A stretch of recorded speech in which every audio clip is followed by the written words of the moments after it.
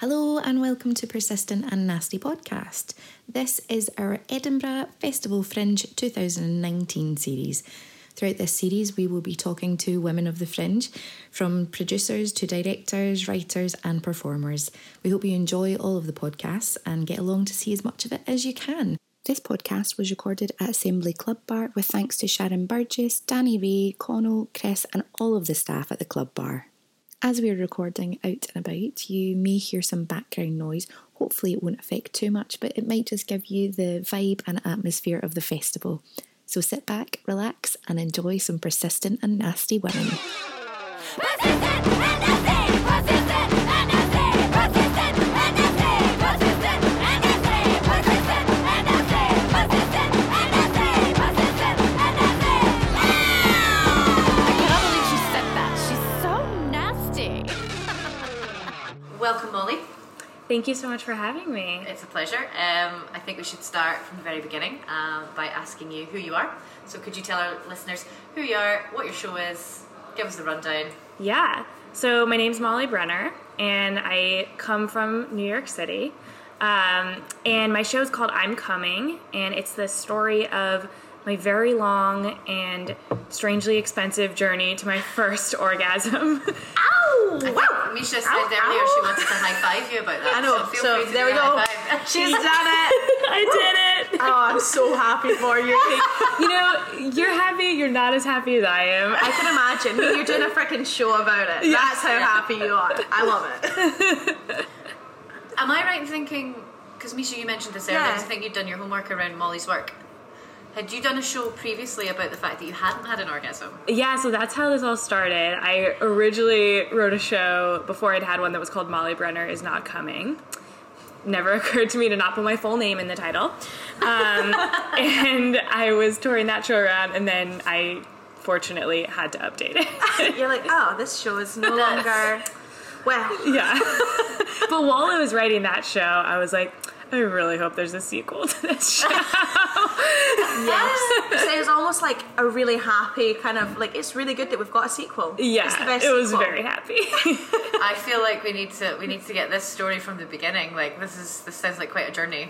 So how did this tell us about it. Without spoiling your show, which is about Yeah. the journey. Yeah, no spoilers. You do have to come see the show Yeah, to absolutely. find out how it happens. But basically, I mean, I turned 20. Oh God, I'm losing my voice from doing my show. I turned 28, and I had never come, and that was kind of when I was really starting to get super frustrated. I mean, the frustration had been building, and then like when I turned 28, I just was like, is this ever gonna happen? I really felt like it was never gonna happen, especially because at that point I was so frustrated about it that it was like getting harder for it to happen, because like you probably, I mean, I don't know what your own experiences are like, but you probably don't come when you're like extremely angry about something like at the same Unless moment. that's your thing, I don't know. Yeah. Like, that really gets you going, maybe, I don't know. Yeah. It's like the more you think about it, the harder it is. For sure. The more frustrated you are, the harder it is. So I decided to write a show about it. And I think the show actually helped make it happen, because it just like got me. I mean, it was kind of, it's kind of cathartic when you put something out there. And then it also just got me talking to so many people about it. And I think it kind of accelerated the process. Fantastic. That's the like greatest thing about theatre, isn't it? Yeah. What do they say? Art imitates life. Yeah. But okay, that doesn't quite apply. But I mean, like, art affected my life. yeah. Yeah. Art is great. Art is great. Yeah. So, yeah, I mean, the female orgasm, that is I think there's a thing where a lot of women, because we don't talk about it, we don't talk about female sexuality, particularly from a young age when, you're starting to experience certain feelings and thoughts and hormones are coming into play. Like, boys get kind of told from the word go by the culture around us that what to do, how to do it, and that they should do it all the time and it's fine. But where girls are concerned, like, I think for a lot of women, like, I feel like this is not that uncommon a thing, that women struggle with finding their own pleasure, how to do it, how, like, particularly in partnered sex as well, like, I think there's a lot of, like, I don't know, lie back and think of England in my head, you know, that kind of vibe. Yeah. So I don't know if you, like, on your journey that you encountered some of that, like... Yeah, well, I think it's changing now, which is great, but growing up, I do think there was, like, this narrative that I absorbed somehow that was, like, only boys masturbate and women don't. Absolutely. And, like, that Sure. I think kind of got in my head, and I talk about this in the show, that I kind of got to college and realized that, like, no, a lot of girls, like, had been masturbating and getting off for a really long time, and I was kind of like what? Like, mind blown. And, like, I kind of knew, but, like, I also didn't. Like, it never really occurred to me, like, to masturbate for such a long time. And, like, it is kind of that narrative that, like, I absorbed of, like, oh, just boys do this. Yeah, I think it's totally stigmatized for girls. It's Yeah. like, if, like, in school, like, guys talking about it, it's like lad culture, that's funny, what a laugh. But if you hear a story, like, I remember loads of times that you hear rumours in school and you're like, oh my gosh, they were doing that and they were doing this, and it's like, yeah, but I'm doing that, so maybe I'm wrong, and it's like this real guilt that you, like, absorb yourself, and then you kind of think, oh, because all the other people are, like, saying, oh, that's so dirty and that's so wrong. It really is, like, it's one of those things that either you think nobody's doing it, or you think the people doing it are, like, wrong and it's, like, a bad thing to do, or you think I'm doing it but I shouldn't be, and it's like, that's so mess the fuck up. There's also just a problem with, because there's no discussion around sexual pleasure where women are concerned, even as adults, never mind at a young age, when sex education is something that's starting to happen for you, like, girls, I think, don't know their own body. They don't know their way around their own vagina. Like, so how are you meant to know how to do that and get yourself there if you don't even know what's happening and how it's all working? Yeah, you know? and that was a big problem for me, and this is something else I talk about in the show, is I got diagnosed with something called vaginismus, which is this, have you heard of it? I've heard of it, Yeah, I'll just give a quick definition, which is that it's, the way I explain it is, like, your vagina is, like, afraid of penetration. Like, it just won't, it'll just kind of have a muscle spasm when something tries to go in there. Or, like, that's the way it felt to me, is that I was, like, afraid of penetration. And so then I had this, like, added layer of, like, fear of exploring that whole area. It kind of, like, shut down the whole area for me for such a long time. And so that also didn't help. But I also feel like people, like, there's such a broad spectrum of, like, ways that women get off. And, like, I think it took me a really long time to understand, like, how broad the spectrum is. And, like, it never, so there were so many things that, like, I wasn't trying for such a long time. Like what? Does it spoil the show to go into all of Yeah, that? I didn't realize what kind of a mystery that sounded like. I know, we're all like, ooh, tell us more. Actually hanging on the end. Can we have a list? I am like wondering what I can ask, and not, like, because obviously the journey is the show, and I don't want to spoil anything for people coming to see it. So if there's any questions that I'm asking that you're like, I can't really go into it too much because otherwise it'll ruin the show for people who haven't seen it yet. But yeah, I am curious about your journey, what, because I feel like as well, like, that spectrum you're talking about and the ways in which women can pleasure themselves and using toys, and because, you know, I've had sexual encounters in my life where I've brought a toy into the equation because it's just not happening for me any other way, and then they get pissy about that. Which is so not okay. It's so not okay. It's like, no. I guess it emasculates them. I guess they have this thing where they feel, oh, well, hang on, am I not enough to get this going for you? Like, well, no, mate, no, right now it's not. Absolutely, Need a little help. exactly. Need a little help from my friend here. Well, I do think it's like, we literally have to throw out, like, all these ideas about, like, what sex should be, what masturbation should be. It's like, and just boil it down to, like, every single person is different. And, like, whatever works for them, like, is right, and it works for them. And it's like, because all these, like, scripts and narratives, like, just make it harder to, like, get off, which is, like, what we're trying to do at the end of the day. It's like, we all deserve to just get off. and again, if this is in the show, apologies. You Yeah. can feel free to say, no, that's in the show, you just have to come and see it. But in your sexual lifetime, did you have encounters with partners where you would discuss this with them, or was it just one of those things where you would go into the encounter hoping that maybe it would happen, or maybe it's a mix of both? Yeah, I feel like it would always be like the third date or something where I'd be like, so you should know that I've never come.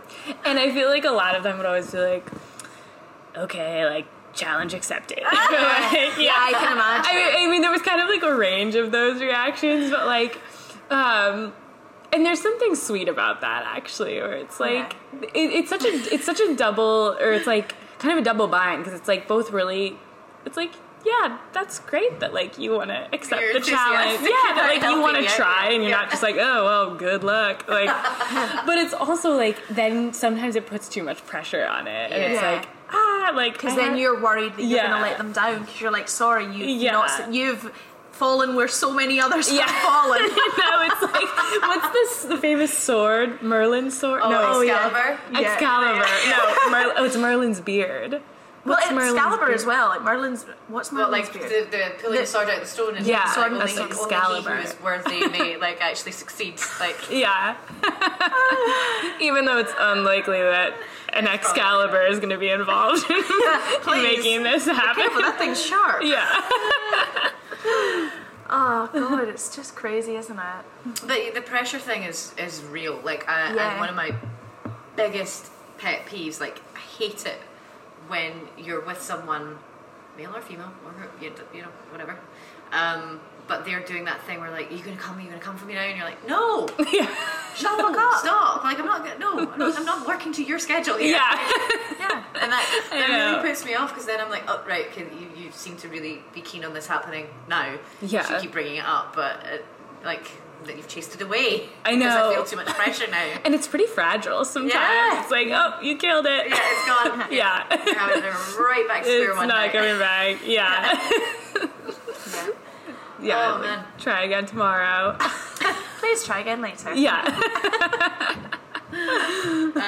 So, what? I guess this question also applies to the first time you were writing a show about this. What made you decide I'm going to do a show about this? At what point did you reach where you were like peak frustration? The only thing to do now is make a theatre show. Yeah. It was also kind of in parallel to my comedy career too, because I had been in New York for a couple years and like doing stand-up here and there, but like mostly doing like improv and sketch and video stuff. And I had never really made, like, I kind of felt like I hadn't found my voice yet, or I hadn't like made a thing that was like my thing. And I like had always been wanting to do stand-up about the fact that I'd never come, but it like felt too, I was like, because at that point I was going to like the worst open mics in New York City. Like, I like didn't know, I hadn't learned the ropes. I was going to like the rooms of like the worst male comics you've ever met, and I was like, I don't know, I think it's too personal.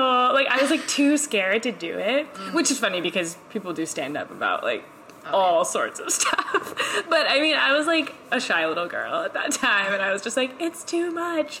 But for some reason it was like, oh, I got rejected by something. And that kind of like I got like a few rejections or something, and that kind of like pushed me over the edge, and I was like, fuck it, like, I'm writing a whole show about how I've never come. And that's when and then I like put it up the first time, and I was like, oh, I'll just like do it this one time. And then like it went so well, and I was like, oh my god, and I like loved working on it so much, and it like felt like this like, it felt like the most like me thing I'd ever done, and I was just like, no, I want to keep doing this. Yeah. Awesome. And how, like, do you have audience members come up to you afterwards? What's the general response to it? Both in terms of the show that was about not being able to come, and this one now that you've arrived Yeah. at this glorious point of your life. Well, the not being able to come one, I mean, of course I'd always get like advice afterward. Oh, did you get advice from men? Yeah, so I talk about that in the show once. This one guy was like, you need like a huge vibrator. You need like a huge vibrator. But like I mean, before I had one, like I was taking like all advice. Like I was like always looking for that silver bullet, like open to everything. And yeah, this one woman once was like, I can connect you with this guy I know who gives great head if you want. And I was like, okay, like, I'll take down his information, but I don't know. And then... Like, does he know that you're giving out this information? I know. I was like, yeah, can you, like, give him a heads up that I might reach out? Like, it's just going to be out of nowhere. And now, I mean, I think the most response I get actually is around vaginismus. Like, I think because, like, I think there's definitely, like, people are talking about it more and more. Like, there's more education, more resources, like, which is great because I wish I had just, like, heard of it when I was younger. But, a lot of people come up to me and are like, I have vaginismus. Or, like, my partner has that, or, you know, similar condition. So that's been really interesting. Is like, it seems like that is like, it's just like less talked about. So people, like a lot of people are like glad to hear it, you know, especially in a comedy setting where it's like, it's not like a dark tale of vaginismus. Yeah. But that's what's so amazing about comedy, isn't it? It's like comedy can really communicate things that in other settings would be quite like awkward or like too personal, or something that actually people are a bit like, that's a bit much for me on a Monday evening. Like, it is one of those things where you kind of go, actually that's the perfect way of like communicating it and being like, actually this is real, this happens to quite a lot of people and it's totally cool. And it's great to talk about. How much better do you feel? Thoughts of it. I think Exactly. I think that's so true. I think when you make people laugh about a subject, you release them of feeling awkward around any thoughts or desire they have to talk about it. So laughter just loosens people up and they're like, oh, okay, Molly's laughing at it, I'm laughing at it. There's permission given now to have a conversation about it. And it's when the conversations about it happen that's when you get, I have that too. Have you tried this? Or I experienced that and this worked for me. Or you've made me capable of, I've been living with this problem and not talked about it, and now laughing about it with you and hearing about your struggle and the way it's similar to mine has allowed me to start chatting. Which I think is really important. And I think especially like with vaginismus, there's a lot of like shame around it, and like, and there's also this idea that like, oh, like you're supposed to be able to like put a penis in there, but this condition like makes you unable to, like your vagina is useless, like, and which is messed up. And like, and someone actually came up to me after the show once and was like, yeah, it's really interesting. Like, you don't have to treat vaginismus. Like, it's really only if you want to. Which I think is a really interesting point. So, yeah, it's nice to, like, I think it kind of, like, there's catharsis in just, like, talking about it in a comedy setting. Yeah. And I think that point, like, there's so much focus put on PIV6, particularly in the sort of hetero binary women and man having sex situation, because we do so much pandering to the straight man and what he wants where sexual encounters are concerned. And I think we get it kind of ingrained into us from a very early age that if it's not penis in the vagina, it's not sex. And that's the only, like, you should be having orgasms through that sex. If you're not, there's something wrong with you. And it's just such bullshit. I know. It's such bullshit. There are so many different ways to have sex and experience pleasure that doesn't need to mean that you're penetrated. Like, most of the time, I prefer not to be, quite frankly. I know. Thanks, but no, not tonight.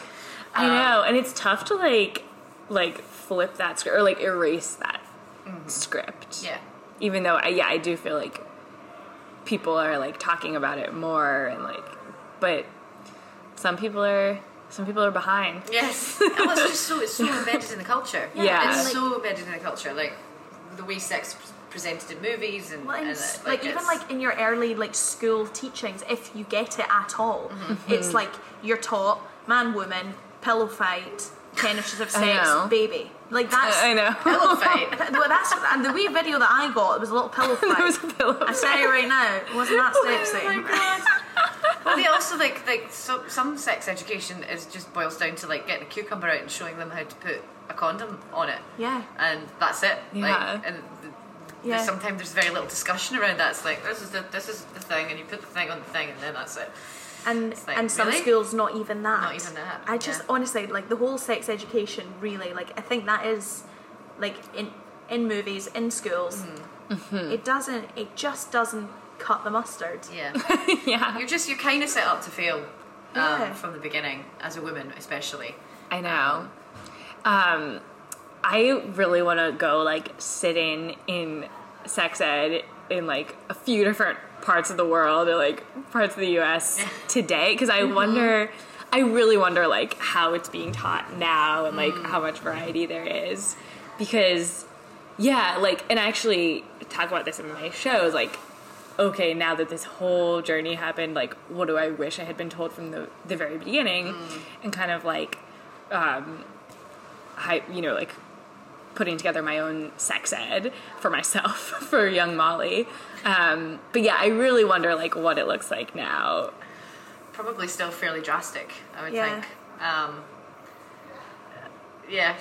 Just But I think it's because they don't want to encourage it as being a pleasurable thing because it's like they're teaching it to like young people and they're kind of like we don't really want you all to think that this is going to be loads of fun and you should just go do it.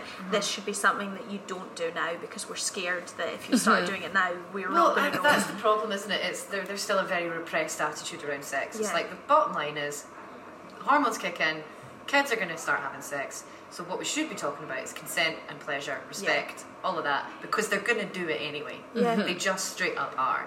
So you might as well have the conversation about sexual pleasure in amongst the very vital and needed conversation around consent, etc. Because that's the majority of the population are doing it for pleasure. They're not doing it to procreate. Yeah. So we should be having conversations around making it pleasurable and understanding that everyone, like you said earlier, Molly, everyone's different. And Yeah. Well, that's where like the because there's sex education and then there's like pleasure education and that's where it's like it never entered my brain when I was younger of like how to make like press the right buttons on my body and like get pleasure. And yeah, that's where it's like the everyone's different idea. And communication as well, Yeah. I think is so Yeah. important. Using your words during Yeah. sexual encounters is so important. Yeah. And then listening to the words that are being said The to words. you. Yeah. It is such an interesting one that you think sex is such a personal thing. Like you are literally connecting your bodies in whatever way, and you're sharing that, you're smishing them, and you're like that is so personal. So if you can have sex with someone, you should be able to talk to them. Yeah. I mean, like I say that there's been a lot of occasions on my part where I've definitely gone too quickly and not been able to communicate because I struggle to be open and honest sometimes because I've got that lovely people pleasing vibe I about think me we all where do. I would rather make them feel comfortable Yeah. than kind of say actually I'm not loving that or Oh, but that's just But- a huge common problem with women Exactly. generally, Yeah, isn't it? That you're a we don't, pleaser. It really is. we don't want to ask for what we want or what we need because we were having in one of our previous podcasts that we recorded today with Caitlin Skinner and Melanie Jordan, who are an amazing Scottish pair of theatre makers. This idea of we are conditioned to not embarrass or emasculate or annoy men in any way. Yeah. For a number of reasons, safety included. So like we're very, I think it's very common for women to just be like, oh, do you know what, this isn't really working for me, but I think I'll just power through it, Yeah. fake it, make sure he feels good about it. or Yeah, make sure he you know. comes and then I can just like whew, Yeah. Yeah. that's it, we're done, that's good. Yeah. Never mind. It's like amazing how many times I've done that. Yeah, It's I so know. sad. I think it's like, it's just like once you're in the moment, it's so different. It's really hard to like let go of that fear of like disappointing Yeah. the other person. Yeah. or to go in and like prioritize your own pleasure, like, which I'm not saying like we shouldn't care about the other person's pleasure, but like it's like it would be such a mindset shift to be like, yeah, I'm here for me to get off, and like thanks for coming. Thanks for joining me in this. Yeah, thanks for being here. Thank you for your participation. Yeah, exactly. Do you know, I totally agree, and I think there would be something so powerful and amazing in being able to go, okay, here's what I need. It's going to be X, Y, Z. So what do you need? How's it going to work for you? So, okay, that sounds like we should do me first. Yeah. And then we'll work on you. Or the other way around, depending on who, compromises are fine. Yeah. But yeah, I think it would just be so, like, it would be mind-blowing in terms of, particularly for women, if we could just go, right, here's what's going to happen. Yeah. What do you need? I like this. Yeah. You down? Let's go. Let's go. And now the magic begins. Yeah. But also fly. it's like, it's hard. I think that it's really hard to do that in like a one night stand situation. For sure. 'Cause it's like, if you just met this person, it's hard to be like, okay, here's everything about me. Like, here's a list of my requirements. Yes. Thank you. Please don't share this with anyone. Just have a read, ask me any questions, and then let's get started. Yeah, just sign this NDA. Yeah. Wait, do you have NDAs over here? Yeah. Okay, yeah. It's universal. Yeah. Just dotted line, please. Yeah. You know what? Actually, can you meet with my lawyer and then we'll get started? Living for it. So what do you hope that people take away from the show that you have here in Edinburgh? What's the hope that people, the response that you hope people have to it? Well, I hope that it makes people, I mean, like, this conversation we just had is like so much the conversation that the show is trying to have too. But I would say I also hope that it makes people think about pleasure a little bit differently, because I do touch on kind of just the broader concept of pleasure in the show too, and food is actually a little bit of a theme in the show too, and just kind of like how like a lot of the pressures I feel as a woman affected my like relationship with pleasure. That's interesting. And I really just like hope, like, I just think everyone deserves like no limit on pleasure. That's like my mantra. No limit on pleasure. Endless pleasure. Endless pleasure. I hope everyone's just constantly getting off, literally and metaphorically, including myself. That's a nice hope, Isn't it? And it's a comedy show. So I get to laugh. It's a comedy show. So I really just like, I hope people just have a great time, and definitely come ready to talk about sex. Or you don't have to, the audience doesn't have to talk about sex. The audience gets to sit there and enjoy. And how's the show's been going so far? How's the response been? If you found it great. We actually sold out 2 of our first 3 shows, so it's been off to a great start. That's really great. Excellent. Well, we have one more question for you, and it's a question that we're asking all of our guests. Oh, yes. The project that we run, the podcast and the series of events, is Persistent and Nasty. It's a very deliberate choice of words. It's meant to be, it's a bit tongue-in-cheek, it's a bit playfully provocative. It's a nod to certain moments in recent culture, nasty women, nevertheless she persisted, etc. So we've been asking our guests, when they hear persistent and nasty, what does that mean to them? How do they interpret that? What do you think it means to be persistent and nasty? Oh, great question. Well, I love the word nasty because it's like, it's a bold word, like it kind of like hits you. And like, obviously, like women feel like they should be the opposite of nasty a lot of the times. And often, I'll say from personal experience, when I do like lock into my nastiness, I'll often like recoil from it right away. And like, that's where I see persistence coming in, is like, fight the recoil. Yeah, fight the recoil. I like that. Fight the recoil. I know, I'm like endlessly working on that. Like in a meeting, whenever I say something like contrarian and people like push back on it, I'll always be like, oh, okay, yeah, like, no, you're right. It's like, no, don't do that. That's a really common response that we're getting, this idea of leaning into just being unapologetic and stop apologizing for your existence all the time because we feel like we have to as women. That's pretty common. It's really uncomfortable to not be liked. Yeah. Like, or, you know, that kind of comes in many forms, like, or to have people disagree with you, or like, like, that's something I'm working on being more comfortable with, is like, some people can just not like me. Yeah. That's okay. Yeah. Okay. And how liberating is that? Yeah. Like, it is hard to get comfortable with that. But when you do kind of go, do you know, actually that's fine. Yeah. It feels so like you're taking the power. Yeah. And beautiful. That's what I think. Yeah. Awesome, Molly. It's been an absolute pleasure to chat to you. I know. I think Thank it's you been so really, much. really Thank you so great to have much. you. But let's do the very, very important bit once more. Tell people once again what the show is, where it's on, what time it's on, and how they can get tickets. Yeah. So the show's called I'm Coming, and it's every day at 5:30 p.m. at Sweet Venues Grass Market, and you can get tickets at edfringe.com.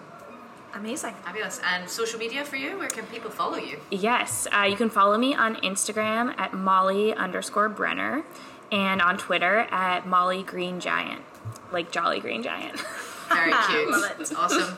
Well, it's been a pleasure, Molly. Thank you so much. It's been a really interesting conversation. And I had so many questions for you, but they would just, I think they're explored in the show, and I didn't want to do any spoilers. Yeah. So everybody just go see the show, find out more about Molly's really, really interesting journey. And thank you once again to Assembly Festival, who are supporting us with recording our podcasts here at the Club Bar. You can find out about their shows at assemblyfestival.com. And until next time, Stay nasty. Persistent